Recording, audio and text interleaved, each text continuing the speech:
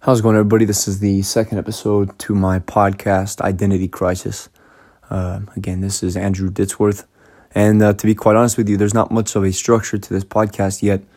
More just me speaking out my mind and trying to get my thoughts out into the universe in the best possible method for me, in hopes that you guys can benefit from this. So today I wanted to talk about really the decision to kind of discover who you are and why it must not be taken lightly. One of the worst feelings, at least in my opinion, one of the worst feelings is going throughout your day knowing that you're not being yourself, or knowing that, knowing full well that you're not meeting the standard that you set for yourself or for your life. The standard that you set has, honestly is parallel to who you are as an individual, and what your identity is essentially. So it's a very brave act to pursue finding oneself, because it's quite easy to kind of ignore it, and some people are lucky enough, like my wife, for example, Nella, bless her soul. She's lucky enough, and she's put in so much work. I wouldn't say lucky, that's the wrong word. She's put in an immense amount of work, working on herself and discovering who she is, and when I'm around her, I can feel her organic presence, and I think that's an incredible thing, and that's kind of what I'm looking for in my own self. And I'd also like to point out that there's not much of a correlation, in my opinion, between self-worth and your identity. I think that they're two separate entities that, honestly, they exist together, but you don't have to have an identity to have self-worth, and you don't need self-worth to have an identity. I think your identity is by all means a definition of who you are. It's a I use the word proclamation a lot. It's a proclamation and an indent into the universe that exists only because of you. That's your identity, and self-worth is how you feel about your life and how you feel about your doings, and not so much your identity, in my opinion. I could be wrong, obviously, but the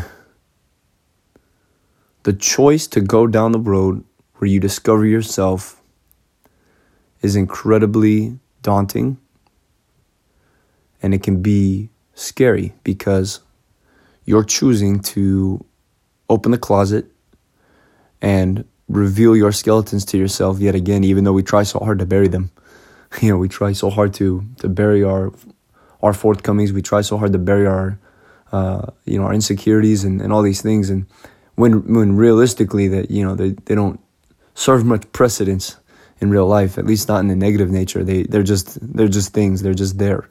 And I'm starting to kind of learn for myself, at least, that the things that I don't like about myself, whether I want them to be there or not, right now they're there. So in a sense, you have to learn to live with them, unless they're things that you want to change. If they're things that you want to change, then quite literally, then change them. But if they're just things that exist because they exist, like, maybe you have bald spots, or maybe you have a very, obvious skin rash, or those are all physical things, or maybe you're a very emotional individual. Like myself, I'm a very emotional individual, but for the longest time, I've silenced that. I've silenced those emotions because, in the Marine Corps, we're always taught to suffer in silence, so I kind of just developed that habitual act of suffering in silence, literally, emotionally. And it wasn't until, I'd say, about 2 years ago that I decided to start letting that out and be more honest about my emotions. And now I've gotten to a point where I've accepted it,